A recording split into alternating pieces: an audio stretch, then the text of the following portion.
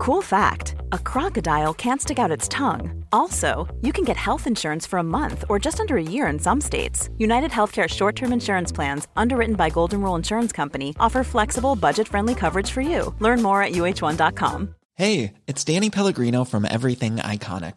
Ready to upgrade your style game without blowing your budget? Check out Quince. They've got all the good stuff, shirts and polos, activewear, and fine leather goods, all at 50 to 80% less than other high-end brands. And the best part? They're all about safe, ethical, and responsible manufacturing. Get that luxury vibe without the luxury price tag. Hit up quince.com/upgrade for free shipping and 365-day returns on your next order. That's quince.com/upgrade. This week's episode of Harry Potter and the Sacred Text is brought to you by BetterHelp. BetterHelp is a mental health platform that provides direct online counseling and therapy services via web or phone text communication. You don't even need to use flu powder in order to access a therapist through BetterHelp. I think we can all tell in Book 5 that if you keep your feelings bottled up, it can start to affect you negatively. Therapy is a safe space to get things off of your chest if you don't have access to Dumbledore's office. I know in my life, therapy has helped me identify patterns to help me interrupt ones that I don't feel like are healthy and find better ways to cope. If you're thinking about starting therapy, give BetterHelp a try. It's entirely online. It's designed to be convenient, flexible, and suited to your schedule. Get it off your chest with BetterHelp. Visit BetterHelp.com/sacredtext today to get 10% off your first month. That's BetterHelp, HELP.com/sacredtext. Chapter 8. The Hearing. Harry gasped. He could not help himself. The large dungeon he had entered was horribly familiar. He had not only seen it before, he had been here before. This was the place he had visited inside Dumbledore's Pensieve. I'm Casper ter Kuile. And I'm Vanessa Zoltan. And this is Harry Potter and the Sacred Text.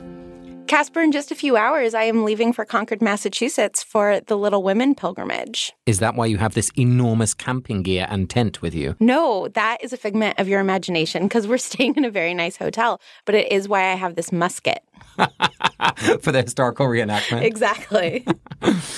So this weekend, we are going to be doing reading, writing, and walking with Louisa May Alcott's Little Women.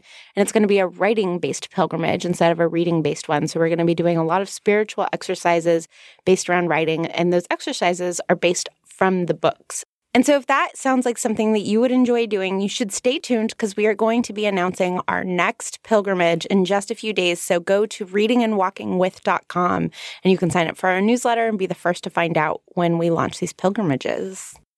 So, Casper, we are very lucky today to be joined by Lauren Taylor. Lauren is the co-author of The American Healthcare Paradox. She has her BA and Master's in Public Health from Yale University, her MDiv from Harvard Divinity School, and is currently a PhD candidate at Harvard Business School. And for those of you who remember Handsome Rufus from our credits from season 1 and from our Twitter account, Lauren is the owner of Handsome Rufus with her wonderful husband, Shane. And she also happens to be one of my favorite people in the whole world. Lauren, thank you so much for making time to be here. It's so fun to be here. I'm an avid listener. So, Lauren, you are going to tell us a story on the theme of partnership today. When we put this as a theme, I was just like, don't worry, I know exactly who we should ask, and texted you before they said yes. It is a favorite topic of mine. So why don't you please tell us a story? Perfect. So during my first year of divinity school, I started studying what I thought was a very cool partnership in Ghana between a group of medical professionals, psychiatrists and psychologists, and a Pentecostal prayer camp. By way of context, prayer camps are institutions, usually in rural parts of the country, that are usually run by a prophet or a prophetess. They have quasi-Pentecostal, charismatic Christian roots, and often they served as makeshift providers of psychiatric care. People will drop loved ones off there and ask the prophet to heal them, often leaving them there for months or years at a time. The camps serve this function largely because there simply isn't capacity or access in the formal psychiatric sector that we all might wish there was.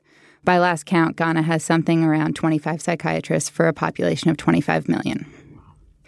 The partnership between the doctors and the prayer camp was agreed upon on the basis that both parties We're committed to improving care for people living in the camps by distributing medication. So the partnership starts, and the way it works is that the doctors, who generally live in the capital city, take off to the prayer camp every Friday. The prayer camp sets up a little clinic space, and the doctors screen people who have been living there with mental illness, give them formal diagnoses, often for the first time, and distribute the medication. Then one Friday, the doctors start to notice a really concerning trend. Many patients who are on medication present for evaluation with nausea, muscle spasms, and rigidity. The doctors recognize these as side effects of the medications that are common in people who are not taking the meds on a full stomach as prescribed. The doctors ask the prayer camp what's going on and realize that the prayer camp has been putting people on forced fasts. These fasts hold particular theological significance because of a handful of biblical passages in which Jesus suggests fasting to people who are described in the text as lunatics. The doctors, as you can imagine, are outraged and demand that the camp ceases these fasts. In response, the prayer camp says, "No way.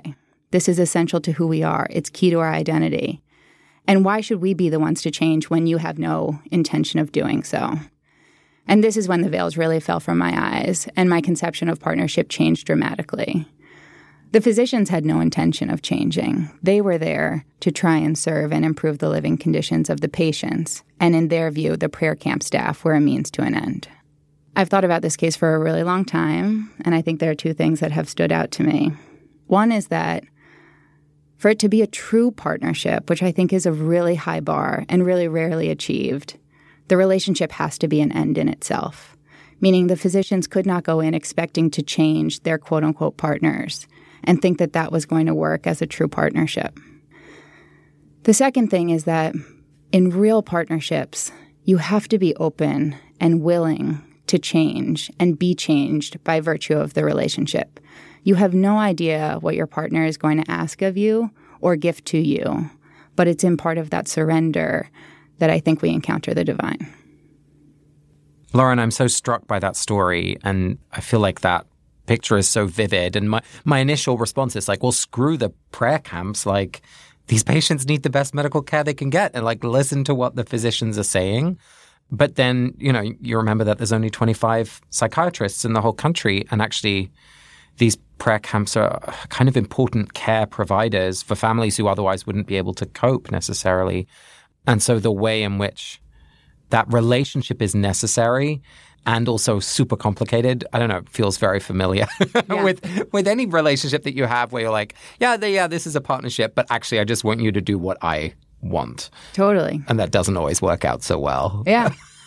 And I think, as much as I hold partnerships in high regard and have these really high standards for partnerships, I think there's plenty of spaces in life where partnership is not the right mode of relationship. It should be a joint venture. It should be an alliance, something where we say, look, there's a Venn diagram, and where our interests overlap, great.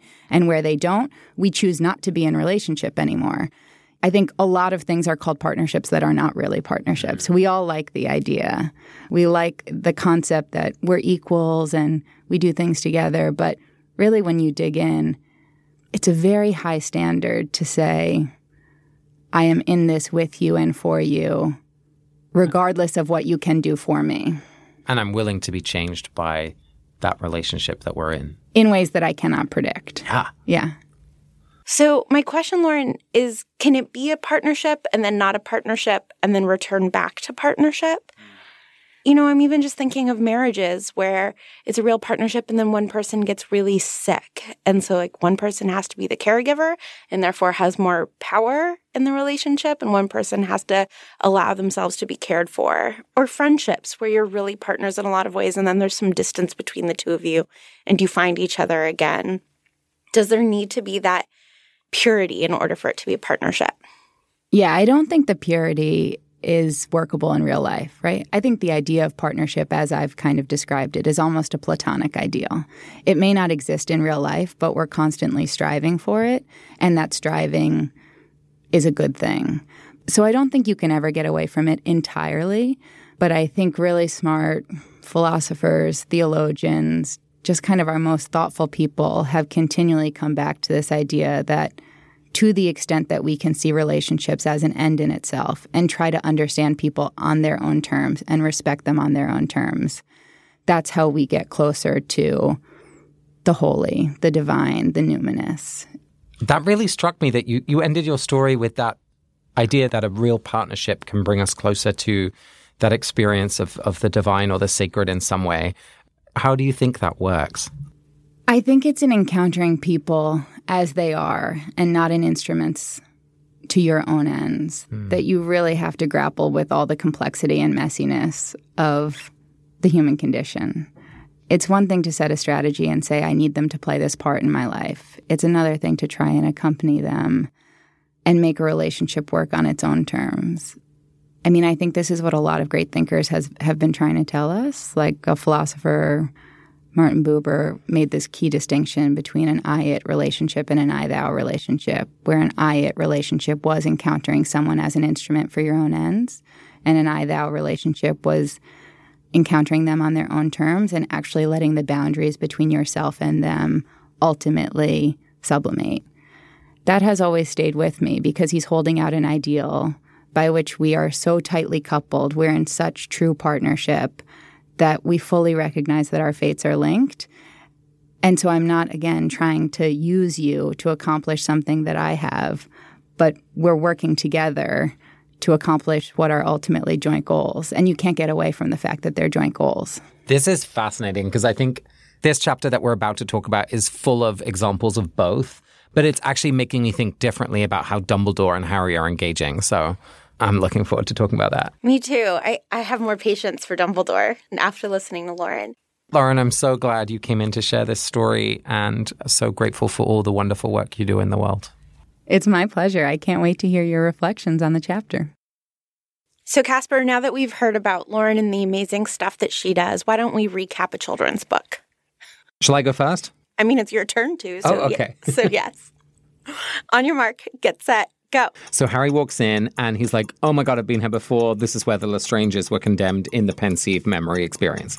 And he sees a big chair and it's got chains on it. And he sits down on it and they just like rattle. It's like a little chain shimmy. And there is the Wizened-McGott and there's like 50 people. And there's this like shadowy figure, Dolores Umbridge. And there's Susan Bones. Also, you get great name reveals. Like turns out Percy's middle name is, not Isengard, it's Ignatius. Anyway, he starts giving evidence. Fudge says blah, Dumbledore shows up, and Figgy does. Great. Okay. I like it that when you read the opening sentence at the beginning of the episode, the first part of your 30-second recap is just the opening sentences of the chapter. There's so much of it. That's just amazing. It is a chapter. It's a short chapter, but it packs a punch. And I love that it's all one scene. Yeah. It's such great writing. Okay, are you ready? Yeah. Here we go. 30-second recap starting now. Harry is there defending himself against Fudge. Percy is like definitely on the dark side. Mrs. Fig comes and says, "I saw the thing Dementors and Harry casts a Patronus, and everyone's like, oh my God, you can do an embodied Patronus," and like sort of crushes on Harry. Then Dumbledore shows up and he can conjure a chair, and he's like, no big deal, and basically manipulates it to protect Harry from the fact that he would have probably been found guilty, and because of Dumbledore, he's found innocent, and then Dumbledore goes off. I love it when we do $30,000 pyramid version of 30-second recap where you fill in the blanks for me. We make a good team. And then this kid named Harry. And his mentor called? Hagrid. No, Dumbledore. So, Vanessa, let's talk about partnership. Because when we first chose this theme, I was like, what an interesting idea. Let's see where this shows up. And actually, I found it all over the text. Where do you want to start? I think let's start where Lauren led us with Dumbledore and Harry. Yeah. When I was reading it, I was like, this is not a partnership. This is a caretaking relationship. This is a grown-up showing up and doing what needs to be done in order to protect a child, but it's not a real partnership in any way. But in listening to Lauren talk, I do think that Dumbledore is willing to be changed by Harry. And I do think Dumbledore cares about Harry and that he just has more context than Harry. But I think as much as you can be partners where there is a huge power imbalance, Dumbledore is trying. What's so interesting is that throughout the chapter, we keep hearing these references about how Dumbledore isn't looking at Harry. I mean, the closing sentence of the whole chapter is, and without looking once at Harry, he swept from the dungeon. And so I was reading it kind of like you were saying, like not seeing a partnership. It feels very instrumental to me. And at this point, of course, the reader does not yet know exactly why Dumbledore's avoiding eye contact, but we as experienced Harry Potterians do. It feels a little bit like Dumbledore is using Harry, you know, like he's using him as a means to overcome Voldemort. And so I really felt like there wasn't a partnership. Can you tell me more about where you think it is? Yeah, I even think just in the conjuring of a comfortable chair sitting next to Harry, Dumbledore could remain standing. Dumbledore could formally address the committee and then leave. He could have sent a letter, any number of things. Given the fact that he is afraid that if he looks at Harry, Voldemort will be able to see him and interact with him in some way. He is doing everything he can, you know, to use the language that Lauren used, like to accompany Harry, to walk with him. He stays for the whole trial. But I think he knows he's the only person who can stand up to Fudge at this point. I don't think he is accompanying him, because accompaniment would be an arm around the shoulder or a cup of tea after the dungeon moment is over. And like, he clearly cares for Harry. And this is it's a tactical move to not allow himself to lock eyes with Harry. But Harry doesn't know that. And I think that's so heartbreaking about this, is that even if from Dumbledore's perspective, he is in partnership, for Harry, it doesn't feel like it. Yeah, that obviously is really important. I do think that there are certain things and certain times in which you can't explain something to someone, even in adult partnerships, right? Like sometimes there just isn't enough time in a crisis. And so I wonder if part of the reason that it's not a partnership is that Harry doesn't trust Dumbledore. He doesn't have any self-talk of Dumbledore must have his reasons. Which he used to do a lot, and that's really disappeared here. That's so interesting. Because, right, if you're rude to me, I wouldn't immediately assume that we were no longer friends and partners. I would be like, oh, something must be going on. Or if you called me up and said, I need you to do this, I wouldn't be, oh, Casper's instrumentalizing me right now and I'm only a tool, right? Yeah. In these gaps where we could communicate, I would assume good intentions. Right. And so we would stay in partnership. And there isn't that happening. And I'm not blaming Harry. I'm just saying, I think Dumbledore is doing more than I originally thought. Well, what's so interesting, I think, is that because they've not had any contact over the summer, when things like this happen, right, they have a little moment of brusqueness or rudeness. Harry reads it as rudeness, right? Like he's like, Dumbledore doesn't care for me because, he's just showing up to protect me, but nothing more. And let's not forget, again, that Harry is still very much dealing with this trauma, right? And so he feels completely isolated. And this is somebody who he has put on a pedestal, who he believes that he has a special relationship with, and is getting no evidence of that special relationship. I mean, and of course it matters that both people in a partnership feel like they're in a partnership. I mean, it's sort of absurd to think otherwise, I guess, right? There's no one on high who's like, no, you're in a partnership if you don't feel like it. I mean, there are moments, gosh, I can't remember. This was probably from one of those online clickbait articles about how 80-year marriages last and something like that. And there was this older woman who said, in life and in partnerships especially, don't be afraid to be the one who loves more.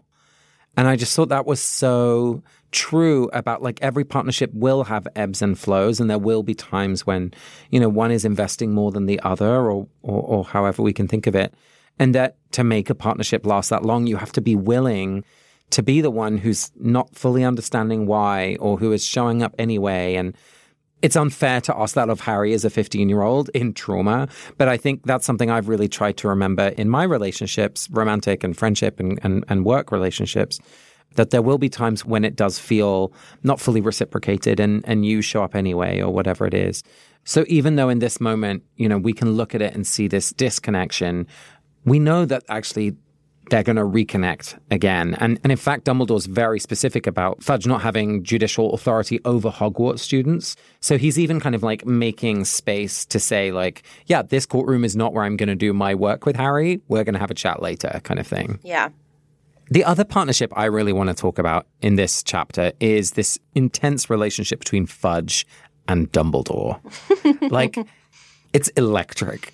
It's intense. There's so much going on underneath the words. That's what I really love. Yeah, point us to where you want to start.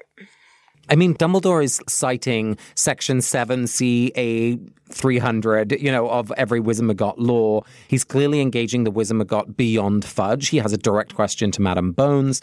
He's just constantly undermining Fudge's authority in a way that can never be said to be blatant, but nonetheless is.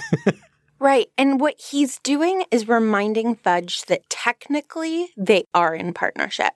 Technically, they are two leaders who care about being law-abiding and are technically on the same side, right?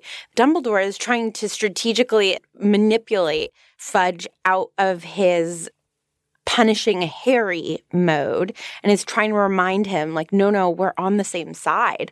Right? Wink, wink. You wouldn't want to be on the opposite side of me. I'm on the side of justice and doing this right. I'm on the side of Dementors not being in random suburbs. Aren't you on the same side? Aren't we? Yeah. Wink, wink, nudge, nudge. Exactly.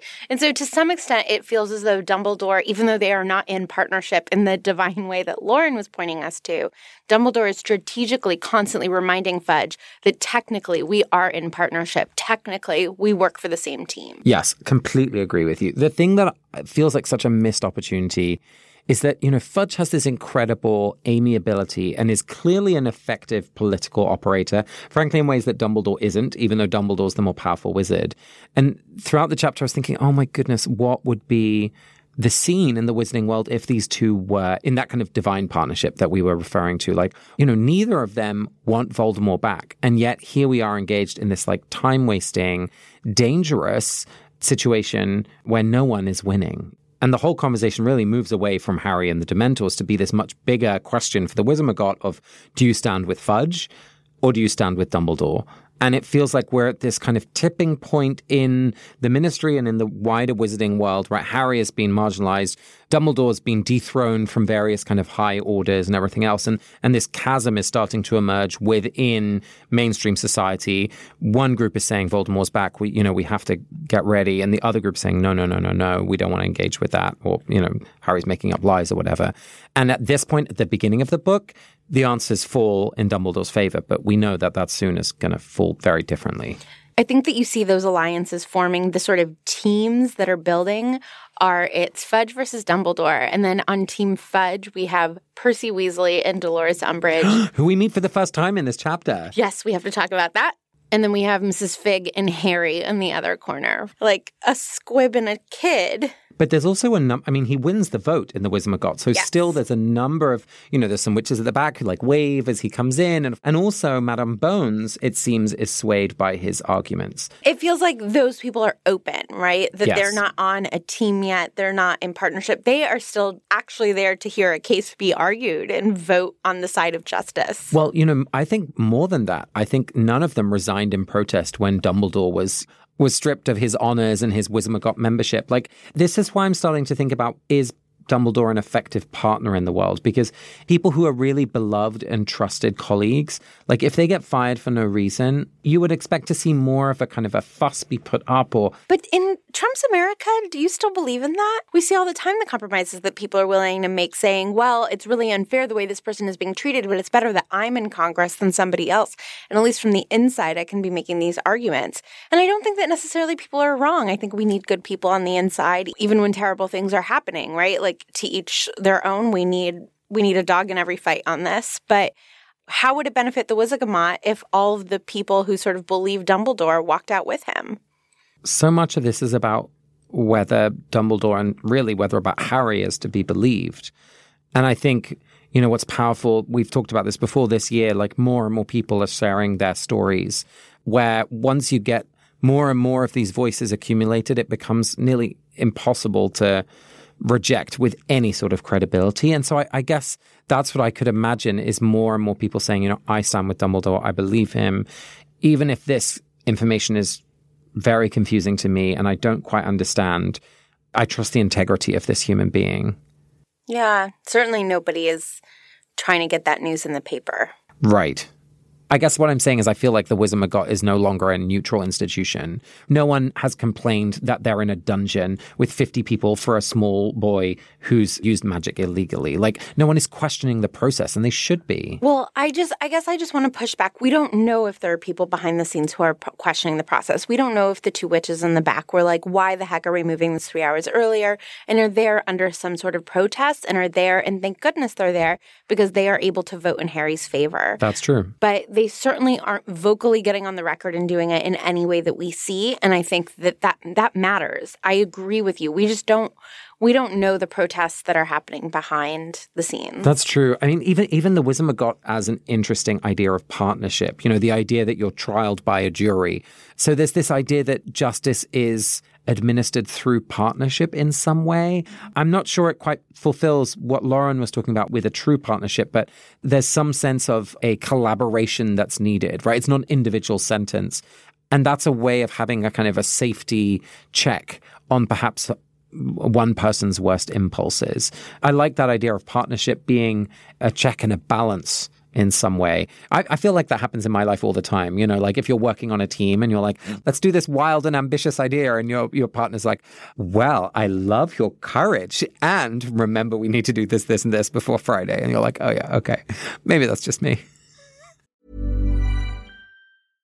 Imagine the softest sheets you've ever felt. Now imagine them getting even softer over time. That's what you'll feel with Boll & Branch's organic cotton sheets. In a recent customer survey, 96% replied that Boll & Branch sheets get softer with every wash. Start getting your best night's sleep in these sheets that get softer and softer for years to come. Try their sheets with a 30-night guarantee. Plus, get 15% off your first order at bollandbranch.com. Code BUTTERY. Exclusions apply. See site for details. Ryan Reynolds here from Mint Mobile. With the price of just about everything going up during inflation, we thought we'd bring our prices down. So to help us, we brought in a reverse auctioneer, which is apparently a thing. Mint Mobile Unlimited Premium Wireless. How to get 30, 30, bit to get 30, bit to get 20, 20, 20, bit to get 20, 20, bit to get 15, 15, 15, 15, just $15 a month? Sold! Give it a try at mintmobile.com/switch. $45 up front for 3 months plus taxes and fees. Promo rate for new customers for limited time. Unlimited more than 40 gigabytes per month. Slows full terms at mintmobile.com. This week's episode of Harry Potter and the Sacred Text is brought to you by Redfin. Let's say for some reason you can't get back to Grimmauld Place, so you need to find a new home. If you're like me, you would go to Redfin. Redfin updates their listings every 2 minutes and sends you personalized recommendations, so finding the home that's perfect for you has never been easier. If you see something you like, just book a tour straight from the app. And when you're ready to buy, an experienced local Redfin agent can guide you through the whole process. And if you're looking to sell, Redfin agents know how to get you the best price possible for your home. That's because they sell twice as many homes as other agents. With a listing fee as low as 1%, Redfin's fees are half of what others often charge, which means you'll have more money to put toward your next home. They even have a function where Trelawney will tell you whether or not she can see you in this house. Redfin. It's how Molly found the burrow. Download the Redfin app to get started.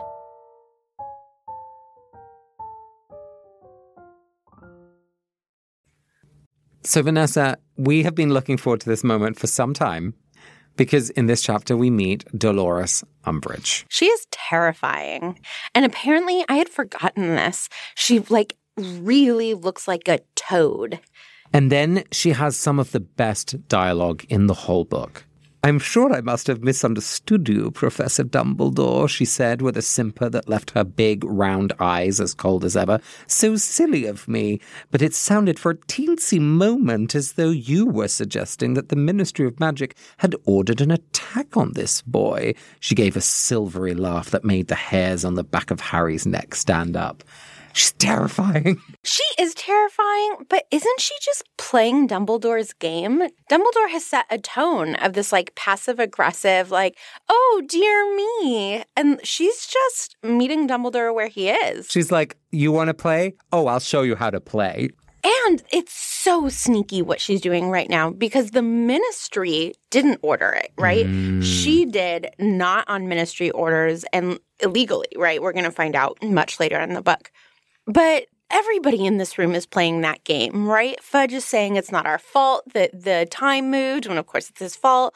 Dumbledore is throwing around all of these half-fibs. Mrs. Fig says she saw the Dementors when we all know she didn't see the Dementors. She felt the Dementors. She knows they're there, but she says she saw them. She did not see them. If partnership in a true way can, like, lift you all up, this is, like, mutual degradation. You know what I wanted to pick up on, Vanessa, is your point that Umbridge is responding to Dumbledore's tone. And I don't think I had seen that, which I think is a little sexist of me.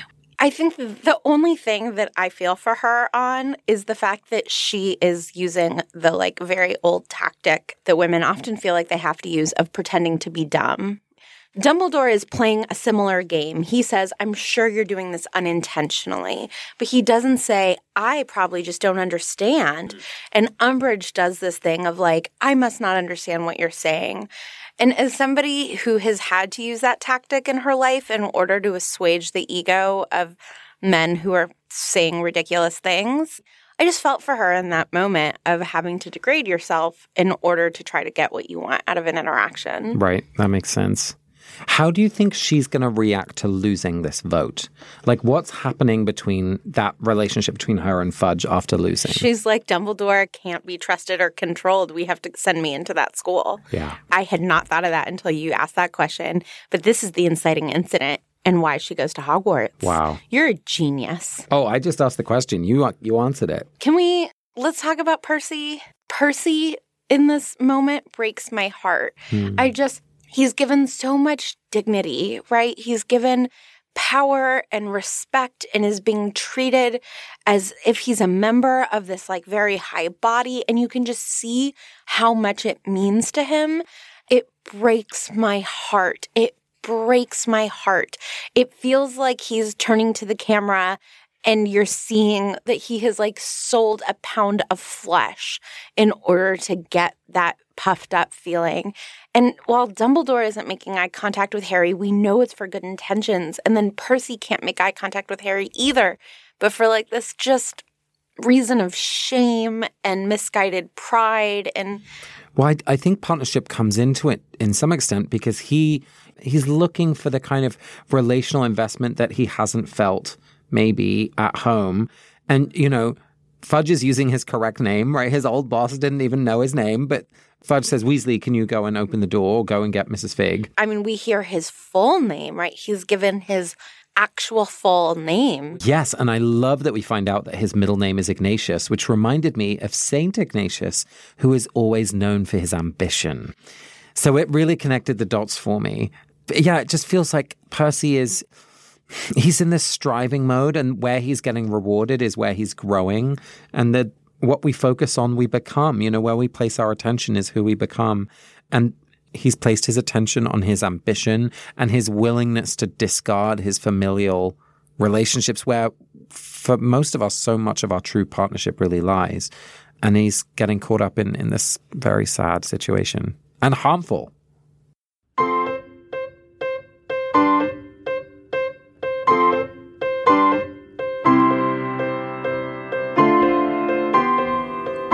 So, Vanessa, this week we're continuing with Lectio Divina, and I have found two very short sentences which I'm going to put together.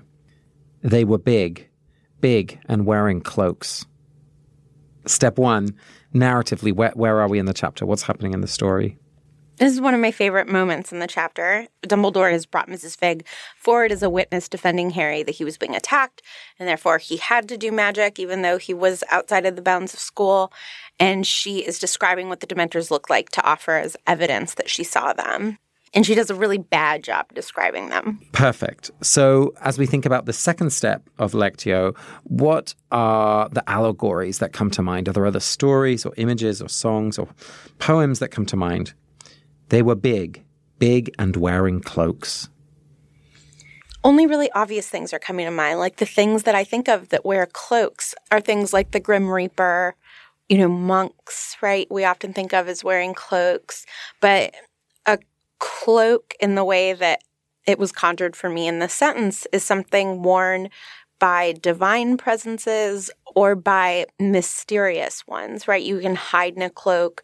In Princess Bride, they want a wheelbarrow and a cloak in order to create this like magical burning image that, you know, like scares everybody and creates this like big enough distraction that they can storm the castle. So I think of cloaks as like looming large. That's what came to mind for me. What about for you? Interesting that you say monks and kind of celestial figures. I was really thinking of legal figures and actually thinking of the Wizengamot, you know, from Harry's perspective, they are big and wearing cloaks, you know, so that I don't think he's probably reliving the Dementor attack by looking at these wizards and witches, but there's something about the danger and the physical size of these people sitting high up. This space is designed to intimidate the witnesses and the accused, right?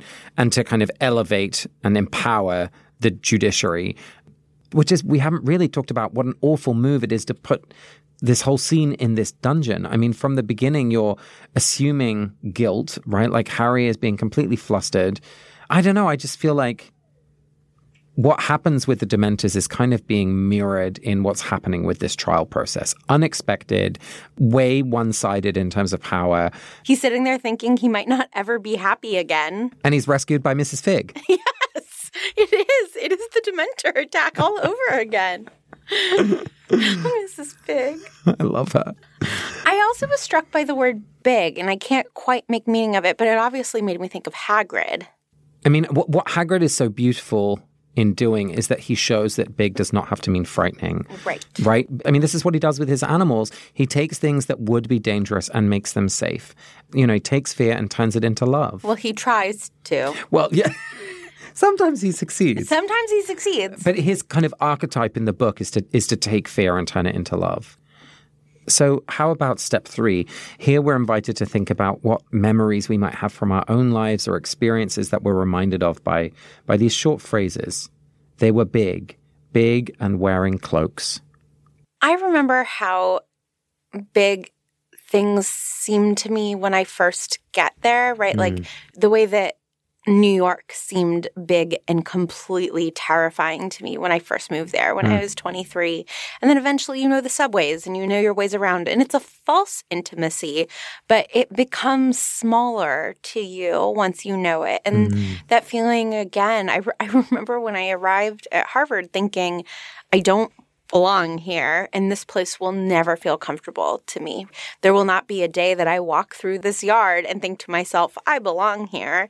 And then, you know, it's just a couple months later, and I never sat around and was like, boy, do I belong here. But I certainly wasn't like conscious of the fact that I was at this historic place where just a generation ago, women weren't really allowed, and just 2 generations ago, Jews weren't allowed, right? It's just making me think that things seem big when you don't know them, and they sort of get smaller as you get more intimate with them. What about you, Casper? I love that. That's really cool. This is a completely random memory, but that's where my brain went, so I'm sharing. When I was at the Waldorf school that I went to, the Steiner School, as a kid, all the teachers would be involved in putting on plays, especially around Christmas. And so in the play, they would wear these costumes. And of course, it was the same costumes every year because it was the same play every year. And so there was this excitement as a 7-year-old of like, which character is our teacher playing this year? Because they would rotate, you know. I'm just thinking of how from that young age, you're looking at these adults who are kind of dressing up in these cloaks and they seem big and, you know, it seems far away. And now that I'm 31, I'm like, oh, imagine like getting together with your colleagues to like dress up and do a play for kids. Like that both sounds fun and also like kind of weird, especially if you don't like each other and you still have to work together. I'm just thinking about how when something is a performance, you experience it in one way as an audience and can be this kind of magical thing. But when you're making it happen, like you see all the, oh, you missed your line, or I just spilt ketchup down my like cloak, which is supposed to be Mother Mary, or, you know, just like the hilarity of being behind the scenes. So I remember in 5th grade, I was in one class and my best friend Kim was in another class, and there was a shared door. And sometimes like if the teacher had to go to the bathroom or something, they would open the door and say to the other teacher, you know, can you sort of keep an eye on my class while I run to the bathroom? And I always assumed that the two of them were good friends. And I found out like 20 years later that they hated each other.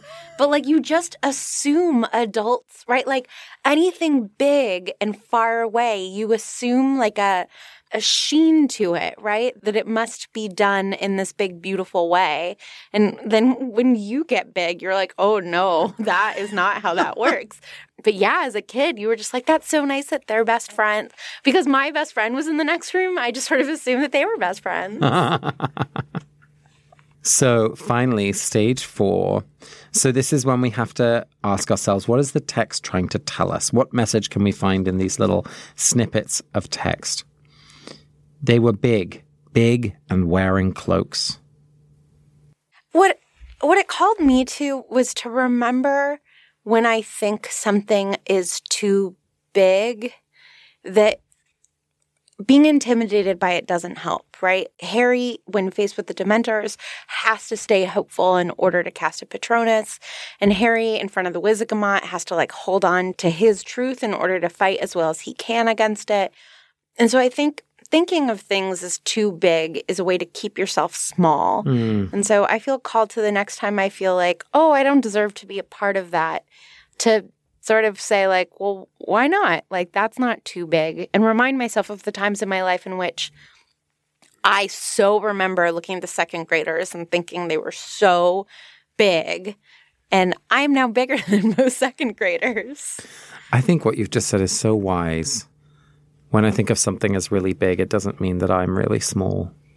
What about you? What do you feel called to? Mine is totally random. Yay! I'm very inspired by Jonathan Van Ness from Queer Eye. Aren't we all? Aren't we all? His Emmy look.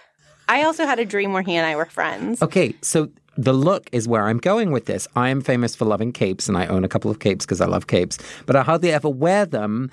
The thing is, Jonathan wearing high heels just with a cute, T-shirt and jeans outfit, I'm like, why don't I do that? I want to wear high heels. And it's like, how ridiculous that a couple of inches under my heel has all of this to say about my gender performance and like how people are going to look at me.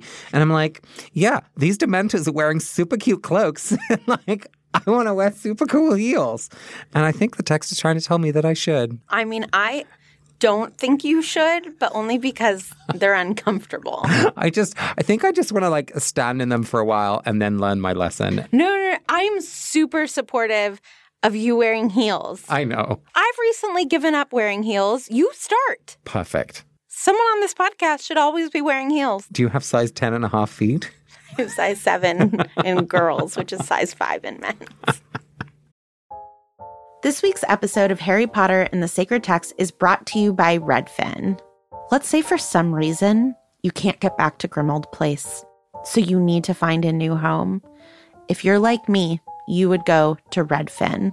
Redfin updates their listings every 2 minutes and sends you personalized recommendations, so finding the home that's perfect for you has never been easier. If you see something you like, just book a tour straight from the app. And when you're ready to buy, an experienced local Redfin agent can guide you through the whole process. And if you're looking to sell, Redfin agents know how to get you the best price possible for your home. That's because they sell twice as many homes as other agents. With a listing fee as low as 1%, Redfin's fees are half of what others often charge, which means you'll have more money to put toward your next home. They even have a function where Trelawney will tell you whether or not she can see you in this house. Redfin. It's how Molly found the burrow. Download the Redfin app to get started.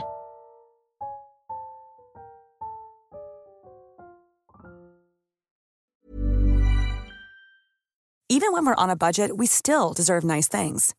Quince is a place to scoop up stunning high-end goods for 50 to 80% less than similar brands. They have buttery soft cashmere sweaters starting at $50, luxurious Italian leather bags, and so much more. Plus, Quince only works with factories that use safe, ethical, and responsible manufacturing. Get the high-end goods you'll love without the high price tag with Quince.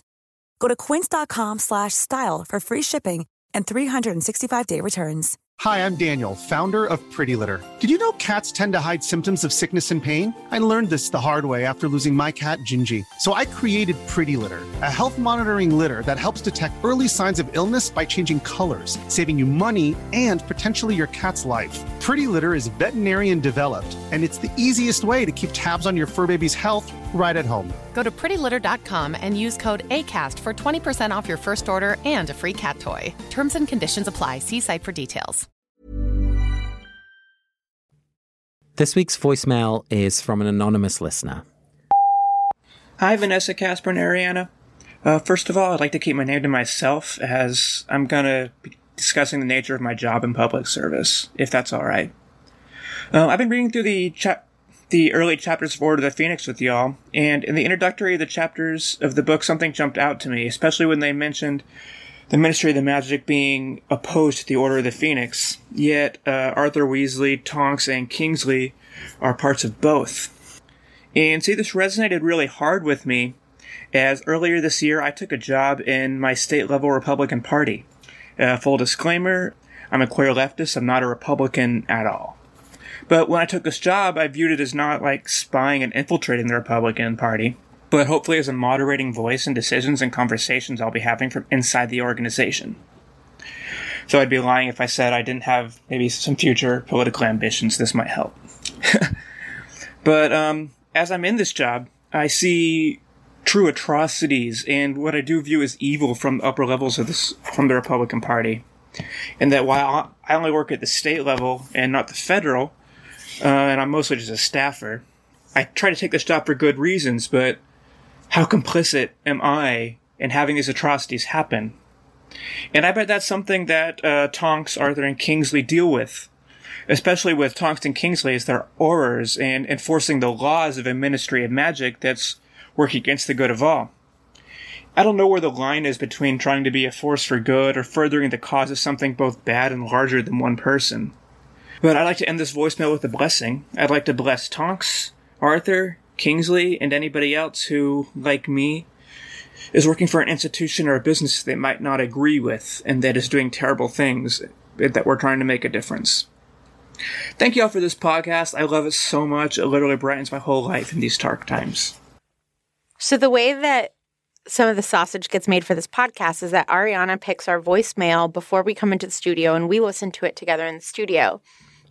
And we had no idea that this voicemail was coming when Casper, we talked basically directly about this and how complicit the sort of witches in the back are in what's going on in the Wizengamot. And yeah, I just thank you so much for that great voicemail and for your beautiful blessing of Kingsley and Tonks. You know, I hadn't thought about how hard walking that line is for both of them. Yeah, thank you so much. And, you know, it makes me really appreciate Kingsley and Tonks, who are within a system that is, you know, so implicated in evil, but are actively doing something in the Order of the Phoenix to try and undo it. And actually are using the information that they have on the inside to help the outside, and using the information that they have from the outside to kind of deter the inside, which that must not be easy. Vanessa, it's time for us to offer a blessing for someone in the pages of this chapter. Who are you going to bless this week? I would like to bless Mrs. Fig for lying. She's a terrible liar, and lying is often wrong.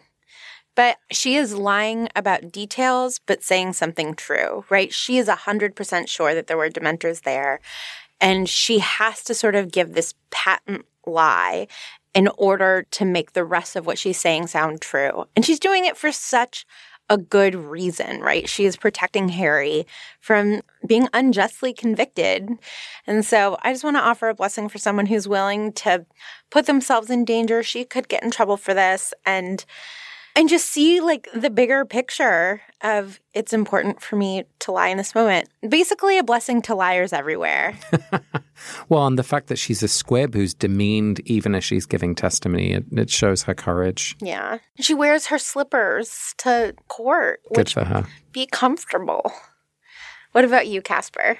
I do really want to bless Dumbledore in this chapter. You know, every time I reread these books, I find my reaction to him shifting, and this chapter is just such an amazing testament to his foresight and his skill, like the way he navigates this whole conversation to be really a judgment on the ministry and a failure of Fudge. I just so appreciate that strategic insight that he has, but also the fact that even with these very difficult circumstances, which Harry does not at this point understand, he's doing everything he can to support Harry. And that moment with the chintz chair, I love him for that. So blessing for Dumbledore and anyone who is doing the best they can, even when to others it doesn't feel like enough. I'm giving testimony against evil. That is so necessary right now. You've been listening to Harry Potter and the Sacred Text. You can follow us on Twitter, Instagram, and Facebook, and leave Casper a review on iTunes so he knows he is loved. You can also send us a voicemail at harrypottersacredtext@gmail.com, and we hope to catch you at one of our live shows or in Florida at our live weekend extravaganza. Why did I make it sound spooky? Spooky! Next week, we'll read Chapter 9, The Woes of Mrs. Weasley, through the theme of willpower. This episode is produced by Ariana Nedelman, me, Casper ter Kuile, and Vanessa Zoltan. Our music is by Ivan Paisau and Nick Boll. Thanks to the anonymous voicemail contributor this week, for the amazing Lauren Taylor for sharing her opening story, Woo! To Julia Argy, Amanda Madigan, and Bridget Goggin, and of course, the beloved Stephanie Purcell. Who? We'll see you all next week.